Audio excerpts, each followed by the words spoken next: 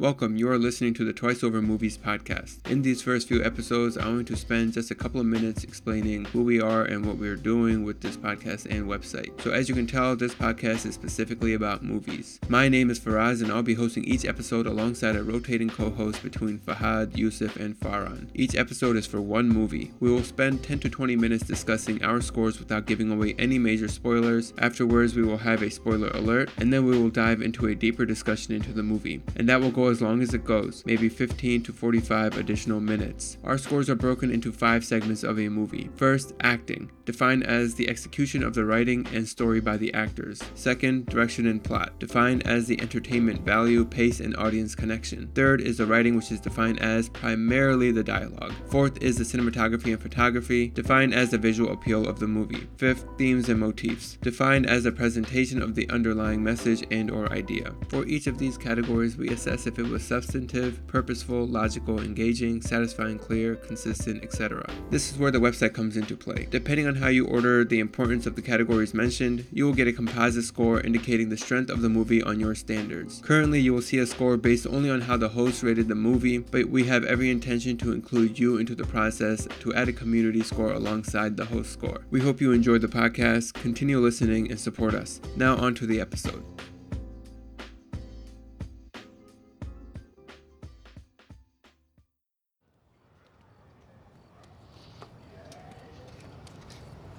How you like swimming, man? That much, huh? Hey, hold up.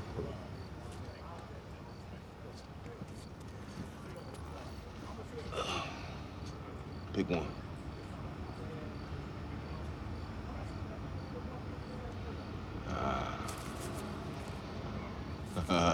Good choice. Put it in your pocket.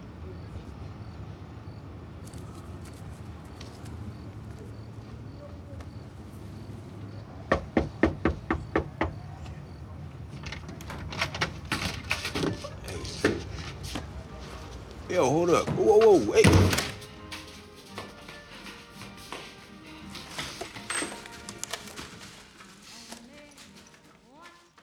Hey everyone, welcome to the Twice Over Movies podcast. This is your host Faraz. And this is your co-host, Fahad. Today we're discussing Moonlight, 2016 film directed by Barry Jenkins. All right, so Moonlight, Fahad, this is the movie that you selected to get this podcast off the ground. What was your reason for selecting this movie?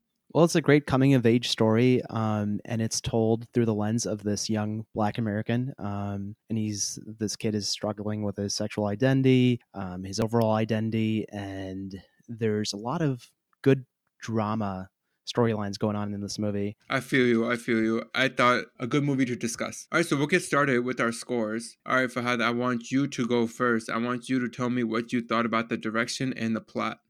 Okay, so I can give you my score. I gave it a score of 90. I think Barry Jenkins really deserves a lot of credit here. There was never a moment that felt forced. The way he directed the movie, he really let the actors shine. He got out of their way. And because it's a drama, I felt that was appropriate. Yeah, what do you think, Faraz? All right, so yeah, I thought it was also a pretty good movie when it came to the direction and the story itself. I gave it an 80. Maybe I didn't like it as much as you, but I did like it. I did enjoy it. The story was... it was paced very well. Barry Jenkins did a great job in directing that. He did a great job in directing the stage, the general plot line, the 3 sections of the movie that we follow, like in elementary years, I would say, 8, 9 years old or something. And then as a teenager, maybe as a 16-year-old. And then as a full-blown adult, like mid to late 20s. Like just the way it flows, it was pretty good. Easy to follow along. But the only reason maybe my score is not as high as yours, I thought the story was a little too simple. Now, that doesn't mean it just means that he focused a little more on another aspect of the movie, which was motif and themes. Why don't we do that one next? Fahad, what'd you give that? I gave it a score of 85, so a little bit lower. I thought there were a lot of major themes in this movie that were handled well. Themes including masculinity with a child growing up. You get to see how that progresses, right? You see themes of fatherhood or the lack thereof, right? You have a surrogate father coming in with Mahershala Ali's character. You see themes of motherhood and his relationship with his mom. Obviously, his sexual identity because he was a child struggling to identify as a gay person. He didn't know whether or not he was, and there were bullies, right? And then this movie also threw in how it is the experience of a black kid growing up in America. All right, so I gave it an 85 as well. So I agree with almost every single point you made there. There is a wide range of themes, and then the motif, I think, is very much centered around masculinity, sexual orientation, and the struggles that go along with it. And then there is the other parts that you mentioned, him growing up as a Black American, the African American community, and just the general problems or issues that community has had to deal with due to, obviously, like generations of racism. All right, so we agree with the themes and motifs. We both think it's 85. Next one I want to do is writing. What'd you think about that? The writing, I gave it a score of 90. I thought it was a very well written movie. It's adapted from a play, and you know what? I'll admit it. I'm a sucker for movies that are adapted from plays. My favorite other movies is Incendies, and that's also based on a play. Just a little side note. So Barry Jenkins, the director, he adapted the screenplay. I understand why you may give the writing a lower score. The dialogue was limited because of Chiron's innate, I don't know, sensitivity and just a quiet natured kid growing up. What'd you give it a score of? I actually gave this a higher score than you. Oh, wow. I gave it a 95. It was near perfect for me. I get what your point is right there about not just Chiron, but both as little and as Chiron, like both the teenage and the very young boy. The dialogue is so limited. Yeah. But when there is dialogue and the topics that are being discussed, the themes that are being touched upon, the dialogue is incredible. It's so incredible. I kept thinking to myself, how can you possibly write this and then have the actors execute it without it coming off as cheesy or forced or just awkward at points? Because there's some awkward scenes. Oh, right. Awkward in the sense that there's the actors have to act in a very intimate way, right? Because it's about relationships. Exactly, right? They're very much like we mentioned in the themes, there's this whole aura of sexual tension, especially with Chiron and as Black. Not so much as Little, because he still doesn't really know, right? Yeah, he's still figuring it out. But it's still there. There's still moments where he's asking Juan, what does this mean or what does that mean? Just the way it was written was so good. It was so good. I thought I was so impressed by it. Considering everything I said, I thought it was as good as it could be. The only reason it isn't a perfect score is probably like what you said, is only because there is too little dialogue when you want there to be dialogue, but maybe that's the point. You want it to be there, but it just isn't. You have to focus on the other aspects of the movie. But yeah, incredible. Sure. And especially because the dialogue is limited from the main character. You want more dialogue from the main character. Yeah, exactly. Right? You want and not just that you want more from the character, but you want the character to stand up for himself or to explain himself or to seek help or something, right? But that's not the story. The story works as a story because where it is what it is. And considering that, I thought it was incredible. Do you want to move on to your next category for us? Yeah, let's do acting now. What'd you give that? So the acting, I almost wanted to split up between acting and casting. Overall, I gave it a score of 85. I thought the acting was incredible, but I think the casting kind of suffered. Let me explain a little bit here. Mahershala Ali's character, Juan, he acted his butt off. He was a great surrogate father. There are scenes in that movie which I can imagine right now, watching the movie. I'll remember to this day, right? Although he's the Juan character, he's a drug dealer. He's able to show a sensitive side. There was a scene in the movie where Chiron asks him whether or not he's a drug dealer because his mom is a drug consumer, right? So he thinks of that occupation very lowly, and so Mahershala Ali's character is Juan. He has to admit that he is a drug dealer, and you can see the pain on his face. And when he finally reveals that he is one, he buries his head, and I thought that was one of the best acted scenes in the movie. Naomi Harris's character as a mother, it was very nuanced. There was a scene at the end that was amazing. Can't reveal it right now because that's part of the spoilers. She simultaneously captures our disgust at her character and our sympathy. Let me point out some bad actors, actually. So the casting, let me explain. Chiron is the adolescent kid. Little's the child, and Black is the adult version of Chiron.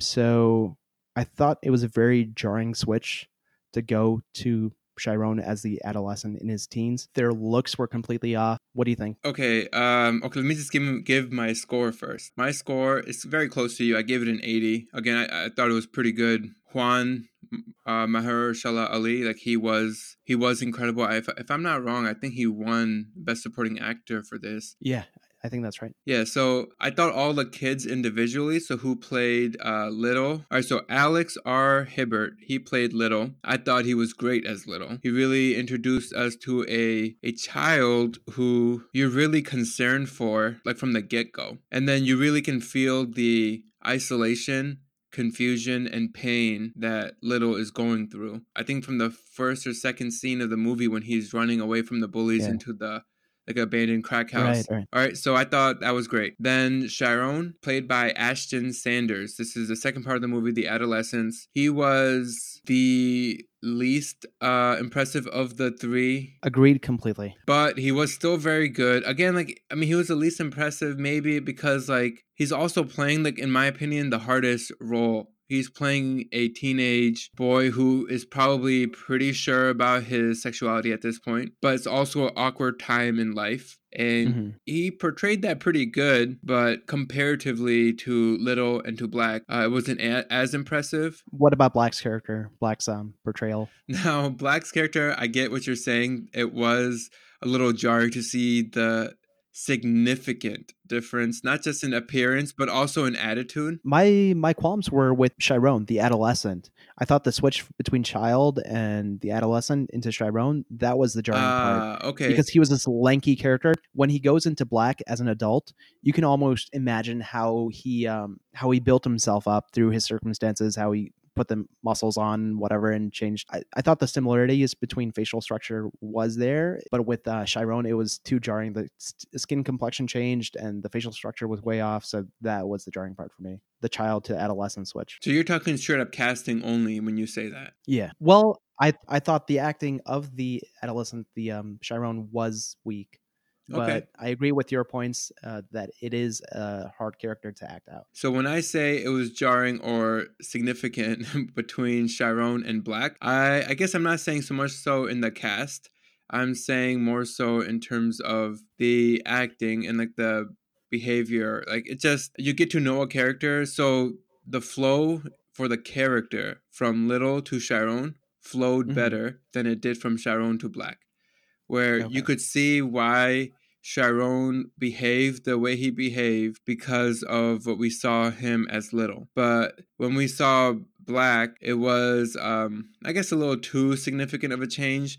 But then when we go back to the general writing, the direction, the plot, the story in general, I think it saves it. Like you can accept it because of all those other things. You can be like, okay, yeah. I mean, he clearly has this happen, so therefore he becomes this, right? Like you can accept it. We have cinematography, photography left. I gave it a score of 90. Okay, what can I say about this movie? It used an interesting palette of colors.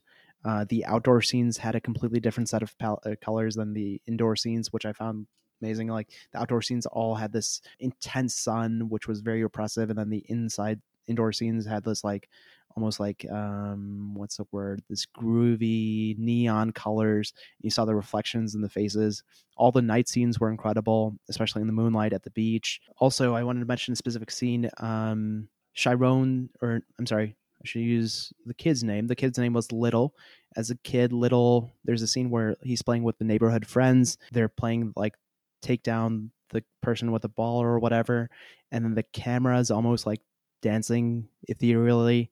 It reminded me of a scene from Terrence Malick movies. Something you really notice in this movie is reflections on faces, light being light, and light especially. There's a lot of scenes where the faces almost look wet, and so you get a really interesting reflection off people's skins. Yeah, so what you just mentioned there about the light, I mean, the movie is called Moonlight, and it's mentioned once within the dialogue, right? Juan is telling Little when they're at the beach a story of when he was in Cuba. Cuba, right. Yeah, and this old lady would call him Blue because in the moonlight, Black boys, their skin looks blue because of the reflection. All right, let me give you my score. I agree 100% with you. I give it a 90 as well. Same things. I noticed the same things that you mentioned. Like the outdoor scenes are super well lit. I mean, this is Miami. It's hot. You can tell it's hot. And it's obvious just from like how everyone has to squint their eyes. Like that, Yeah. like there's like a shimmer to the skin because it's probably hot and humid and they're probably sweating. And Right. indoors is super, super cool. Like the lighting is super cool, like very Uh-huh. blue. Yeah, especially at Juan's house, there's almost like a different lighting, and I think it shows that Juan lives in this isolated place because he's so well off as this drug dealer that he gets to like almost create his own environment while all the other characters we meet in their places, they all kind of seem a little raggedy, I guess. They don't seem like separate. Yeah, so I was gonna say there are two scenes I noted specifically. I don't want to give them away right now because they do include spoilers. But Okay. there's two particular scenes that I noticed that the light was very, very warm, and there could have been more. I didn't like pause and like jot it down every time I saw it, but these were two times I noticed it because it happened after two similar sequences in the movie. And we'll discuss that past the spoiler alert, which, I mean, I'm just going to say it now. This is your spoiler alert. Everything that we say here in the discussion will include all of the story in the movie. It will be a free-for-all. So if you haven't seen the movie, you should go watch it. It's not that the spoilers will really ruin much, but it's just a better watch when you don't know what's about to happen. But yeah, there you go. Spoiler alert, everyone. All right, Fahad, let's get into it. All right, so I'm just going to stick with that right now. So the two times I noticed the warm scenes. The first time we're with Chiron. So he's the adult or the teenager. He is at the beach with Kevin. It's not warm. It's very cool at the beach. Like you said, like the water, it's like blue. You got the blue reflections going, but then Kevin gives him a hand job, right? When they go in the car and like Kevin's dropping Chiron off, in the car, that whole drive, it's so warm. It's so yellow. Right, I remember that. It was almost lit by the street lamps, right? Yeah, only the street lamps at this point. I think it was purposeful because the next time I noticed how warm the lighting looked Uh-huh. in terms of the cinematography it was when we are with Black. So he's an adult and he gets the phone call. Initially, he thinks it's his mom, but he finds out that Kevin just called him. After Kevin tells him, like they have like a small chit chat. Nothing like I don't think Sharon really says anything at all. I mean, not Sharon. I should say Black. I don't think Black says anything at all. Other than yes or no or whatever, right? Yeah, yes or no, or like yeah, because he's like, "Do you speak to Teresa?" He's like, "Yeah." And then when he hung up, or when Kevin hung up, and Black put the phone away, the lighting while he lays in bed, we're looking at it from like the top of his head looking out, and it's super, super warm. And what do you think that symbolizes? I think it symbolizes that, there's obviously we associate warm colors with like literally the feeling of like feeling warmth, just like if you're like hugged by someone, that warm feeling you get. And I think that's what we're supposed to think, that once Sharon has that feeling, because we know, right, that hand job that he gets on the beach, like he even says it. It was super meaningful to him, to the point that he says that it was the only time really in his life that he's been touched, and he's saying that in a good way, right? Like he's saying. See, let me mention something about that comment. For me, when he says that's the only time I've ever been touched, to me it indicates that between Chiron and Black, he got taken away by the police for assaulting the bully. I thought he built himself up to that extent because he realizes the world is harsh, that he never let anyone close to him. And so he created a wall, a divide between him and the world. And that Kevin was the only person who had really achieved any sense of intimacy with him. And that was before his transformative transformation into Black, where he's, all muscle, this tough guy, right? Yeah, but also just literally in the physical sense. When he said that's the only time I've been touched, I thought it meant sexually, right, because he gave. Yeah, no, so did I. I thought of it as sexually, not just sexually, but like physically being embraced, right? It's the only time he's been truly embraced, sexually and otherwise. Why don't we talk about powerful scenes in this movie? One of them, to me, one scene that I found particularly powerful was his almost confrontation and with his mother at the end. She's in that halfway house, I assume, and he's talking to her, he's checking up on her. His mom's asking him, well, what are you doing? Are you still on the streets? Are you still slinging dope or whatever else he's selling? And he's like, yeah. And she responds with almost this, hostility, because she's in a better place. She doesn't want him growing up like that or in that occupation, because she knows it's disastrous. And he gets very angry. He's like, well, why do you care? You were on drugs my entire life. Where were you when I needed you, right? And then he almost breaks down, and they hug it out, and it's just, I don't know. It's a very nice scene. I agree. That was one of my favorite scenes. It's the only time, like you said earlier in the episode here, like Paula Little's mom, played by Naomi Harris, she did a great job of basically bringing the character whole for the audience of this complicated individual that has come to terms with the mistakes that they've made. They are living with those regrets, and they still aren't like fully healed, and they still feel like they could fall back into the same traps. Like a culmination of all of that, that scene was very powerful. Black was really good at acting, man. Black was really That good. scene, Like yeah, he it was amazing. not just that scene. I think he had a lot of those moments where there was not much for him to say. But again, this comes back to the writing too. Like, so that scene with Black, the one that you mentioned with his mom. And with his acting, there were a lot of these scenes where you could tell he wasn't able to process the emotions, because emotionally it seemed like he was stunted because the lack of love from his mom. So in that scene with his mom, He's almost suppressing the emotion. yeah, he's almost rejecting it, because he's this guy who he's this very stoic guy. Streets have hardened him, and he's trying to suppress it, right? And it was a great scene where that emotion kind of bubbles up. The other time, Black and the actor's performance portraying him was super incredible. So Black was played by Trevante Rhodes. He did an incredible job when it was that scene with Kevin as adults, right? They're in Kevin's house now. Mm-hmm. And he is opening up to Kevin, and like he has the balls to finally just tell him like what that night meant to him. Yeah. The acting, the execution of that, and the writing of all of it was perfect. Like, we're talking about a very awkward scene, Mm-hmm. and to pull it off without it coming off again as cringeworthy or awkward or cheesy or whatever, it came off as perfectly done, and you're there with them and you feel for it. Like, you're feeling it with them. Right.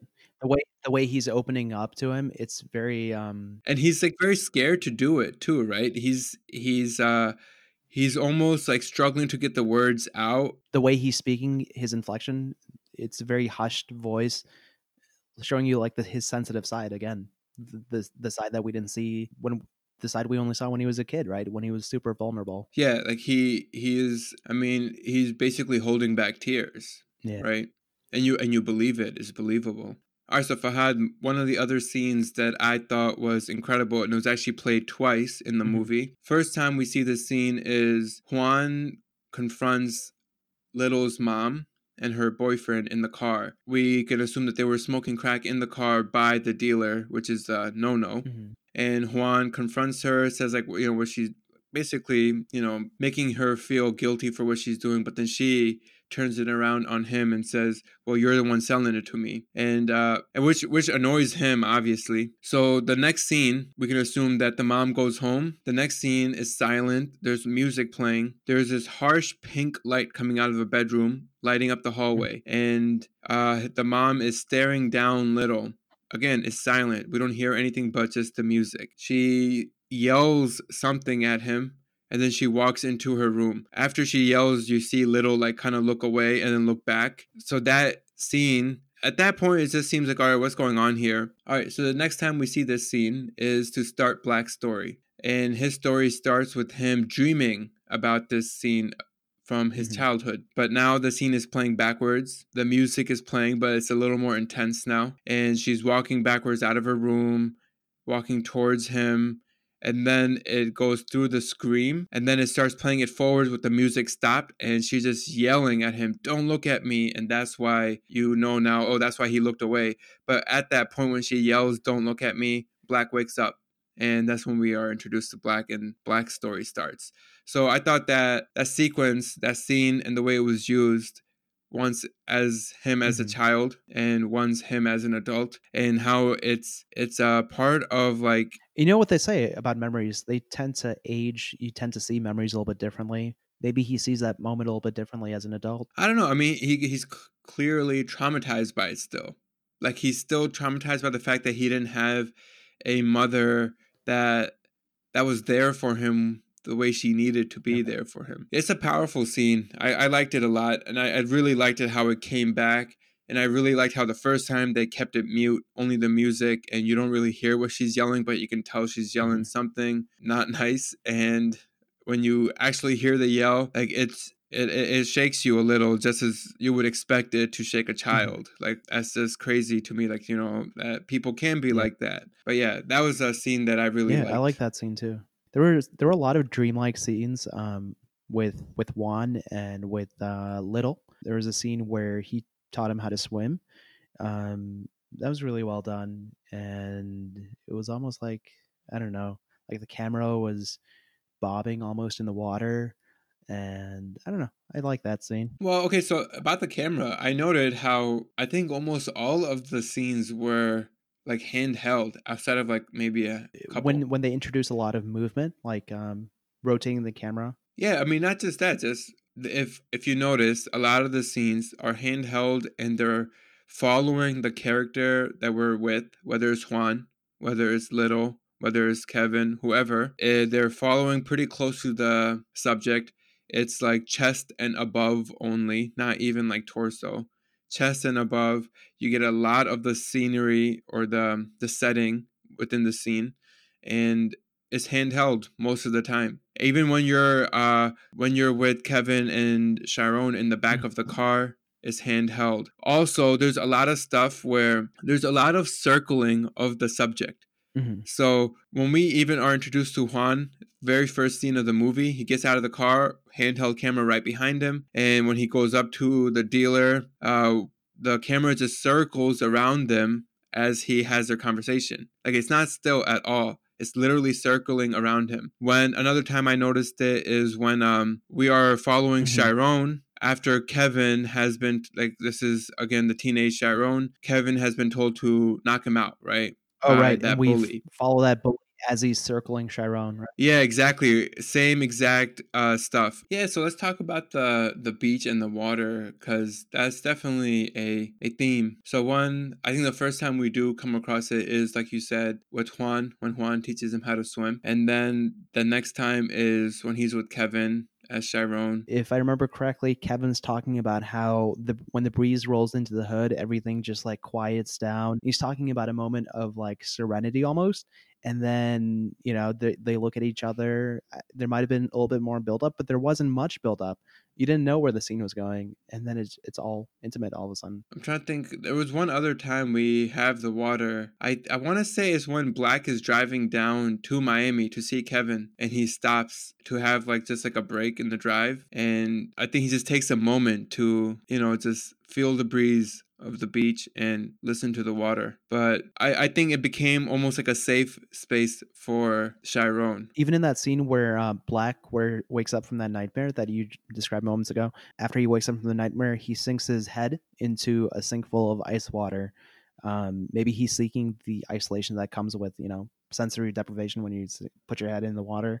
Maybe he's trying to just, relax himself or something. What do you think? Yeah, I don't know. The first time we see him do that is actually, we see it a lot. So as Little, we see him give himself a bath. Dish soap, right? Yeah, with the dish soap. Yeah, and then as Chiron, we only see him use the dunk his head into the ice water after he gets like beat into a pulp, like by the bullies. Like the day before, he basically goes and smashes a chair on the bully's back. And then and as an adult, maybe it's just something he does out of habit at this point because of what you said. It just the isolation that he gets from it, and it probably just calms him down or soothes him. Yeah. What did you think about the ending of the movie? So he opens up to Kevin, and then it just ends with Kevin holding him straight up, right? That's all it is. And that's what I think I meant by, like, when he Touch. says that's the only time Yeah. he's been touched. Like, he literally means that in a physically embraced in a warm way. And that's how the movie ends, is Kevin just has Black's head on his shoulder with his hand on Yeah. Black's head. And, like, you know, he's being embraced at that point. And It indicates that there's hope for Black, that he's going to let, Kevin close to him. They're going to be like, I don't know. Black's built himself in such a way that kind of isolates himself from the world. Here we see him opening up, so there's hope for him. Yeah, so you're saying that, okay, we end the movie with a little bit of hope. I agree. That's why it felt good to me that the movie ended like that, and I liked it. But would you say overall that this movie is just sad? Like, it's a sad movie. I found myself pretty sad throughout the movie. And I'm not saying that in a bad way. Like, I loved the movie. I liked it a lot, and I would recommend it to anyone. But it is sad. Like, you have to be ready to just, like, feel bad. Like, it's just, I mean, I think what makes it more sad to me is to know that, like, this is real. Like, there's definitely kids out there that are, you know, struggling with their sexual identity or whatever it may be. And then they have a home life that isn't supportive. They don't have a support system. And there is, obviously, we know that there's bullying. And it's so sad to think that this is what kids go through. But man, you know what was a really sad scene for me? After Chiron gets beat up by the bullies, he is talking to, like, the counselor or the, I don't know, the dean of the high school, whoever it was, that lady, and she wants him to press charges. And he's just, like, sitting there hopeless. He's crying. He's bleeding. And it's just like, man, like, it's sad. It's so sad. Because you want to be there for this kid, but what can he really do at that point? She's helpless. She can't help him at that point. Yeah, like, it's too late. Like, this guy's life is... There should have been some intervention a long time ago, right? Yeah, like you said, the movie ends with some hope, but at that moment of the movie, it felt like hopeless for him, and I felt so bad about it. Good movie, though. Good movie. I mean, that's what a movie should do, in my opinion. It shouldn't make you feel one way or another, but it should definitely make you feel. And actually, I would say this. When I first watched this movie, I watched it around, like, the award season time, when it was up for the awards and all of that. So when it came out 2016, right? I probably watched it January of 2017. I remember I watched it with my wife. I remember telling my wife that I felt it was overhyped. I don't know why I felt that way. Maybe because it was a little overhyped. I just heard so much about it. I kept seeing it everywhere. We went to the Chicago Film Festival, and I mentioned that Moonlight had sold out before I had the chance to buy tickets, and I think that may have been a reason that you thought there was a lot of hype coming from the festivals. Yeah, but it was also just, like, in general, I think it also makes a difference that it is a movie with a lead Black character. Not just lead, but all the characters. It's also by a Black director. This is also right after Donald Trump got elected. So from a cultural perspective, like, it could have had more significance.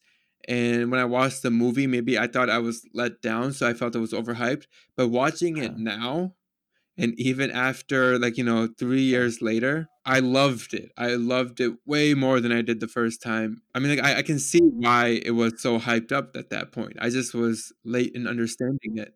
There was this article I read about Barry Jenkins watching this movie in some film festival in Europe, and he talks about how he gives this interview, and he talks about how he was genuinely surprised that so many people identified with his movie, with the experience that's shown in the movie.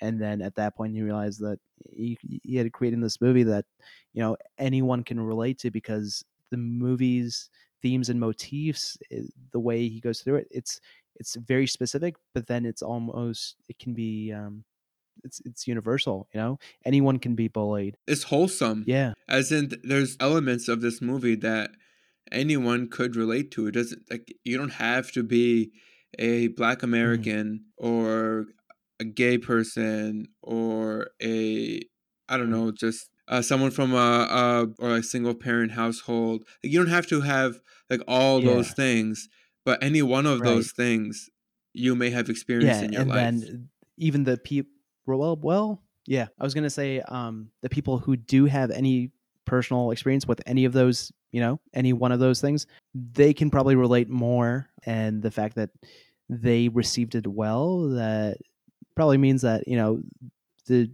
the movie captures everything well. Like there's no fake moment within this movie.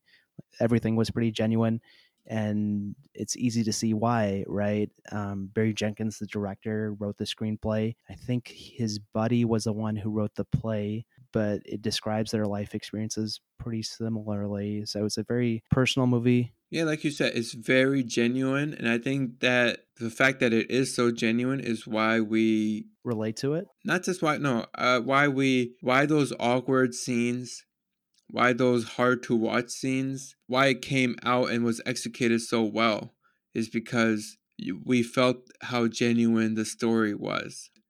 Well, one thing we should know is throughout the whole movie, Chiron, Little Black, he keeps in touch with Teresa the whole time. And also, as Chiron, we learned that Juan has passed away. We don't know how, but we can assume, considering Juan's lifestyle of being in the drug game, it could very well be drug-related crimes. But he still keeps in touch with Teresa, so he has a stable source of guidance from someone that cares about him. What do you think Teresa could have said to Chiron after he had been taken away from the police? After, I think they might have lost contact there, right? Because they were forced to move. Yeah, maybe. And I don't know, maybe he reached out to her Yeah. after he got out, or maybe she just found out and reached out to him. Do you think she tried to dissuade him from getting into drugs? Yeah, I don't know. I mean, now we're just speculating. I would think that like Black wouldn't tell Teresa what he's doing. Okay, yeah. Like, I don't think he would be honest with her because I'm sure he would feel shame just the way Juan did. Yeah. That scene was so good where he feels shame. That scene was really good. Mahershala Ali, like he is really good in this role. I was wondering this when I was watching the movie. How are we as an audience so easily able to accept how quickly he seems to take in this boy and become a mentor almost? Like, if it was done in another movie, we would be like, yo, this is cheesy. Come on, really? How are you gonna do that? But in this movie, it was just believable. Right. I don't know why. I suspected Juan may have had a similar experience growing up where he might have been, bullied or persecuted as a child. And so he saw this kid holed up in a crack house or something, and he saw that he needed some help. So he took after it. Yeah, but it's surprising considering, he sells drugs. So there's a certain lack of care that goes along with being a drug dealer, right? I think we're good, right, Fahad? I think we've discussed most of it. I don't want this to run too long. Yeah, let's end it there. All right, guys. Thank you for listening. We'll be back with another movie soon. Peace out. Peace. Thank you for listening to this production of The Twice Over. If you would like to keep up with us, please subscribe wherever you listen and check out our website, thetwiceover.com. And follow us at The Twice Over on Instagram, Twitter, and Facebook. If you would like to support us, you can do so on Patreon, or you can just tell a friend about this podcast. And finally, if there are any comments or feedback, please email them to us at comments@thetwiceover.com, or you can just tweet at us. The music you hear is from Amerigo Gazaway. Check him out on Bandcamp and Spotify. We'll be back next week with another episode.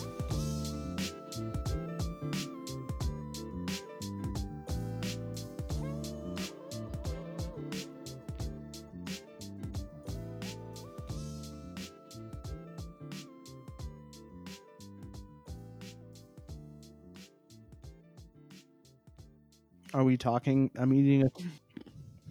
Hang on. Reading my notes.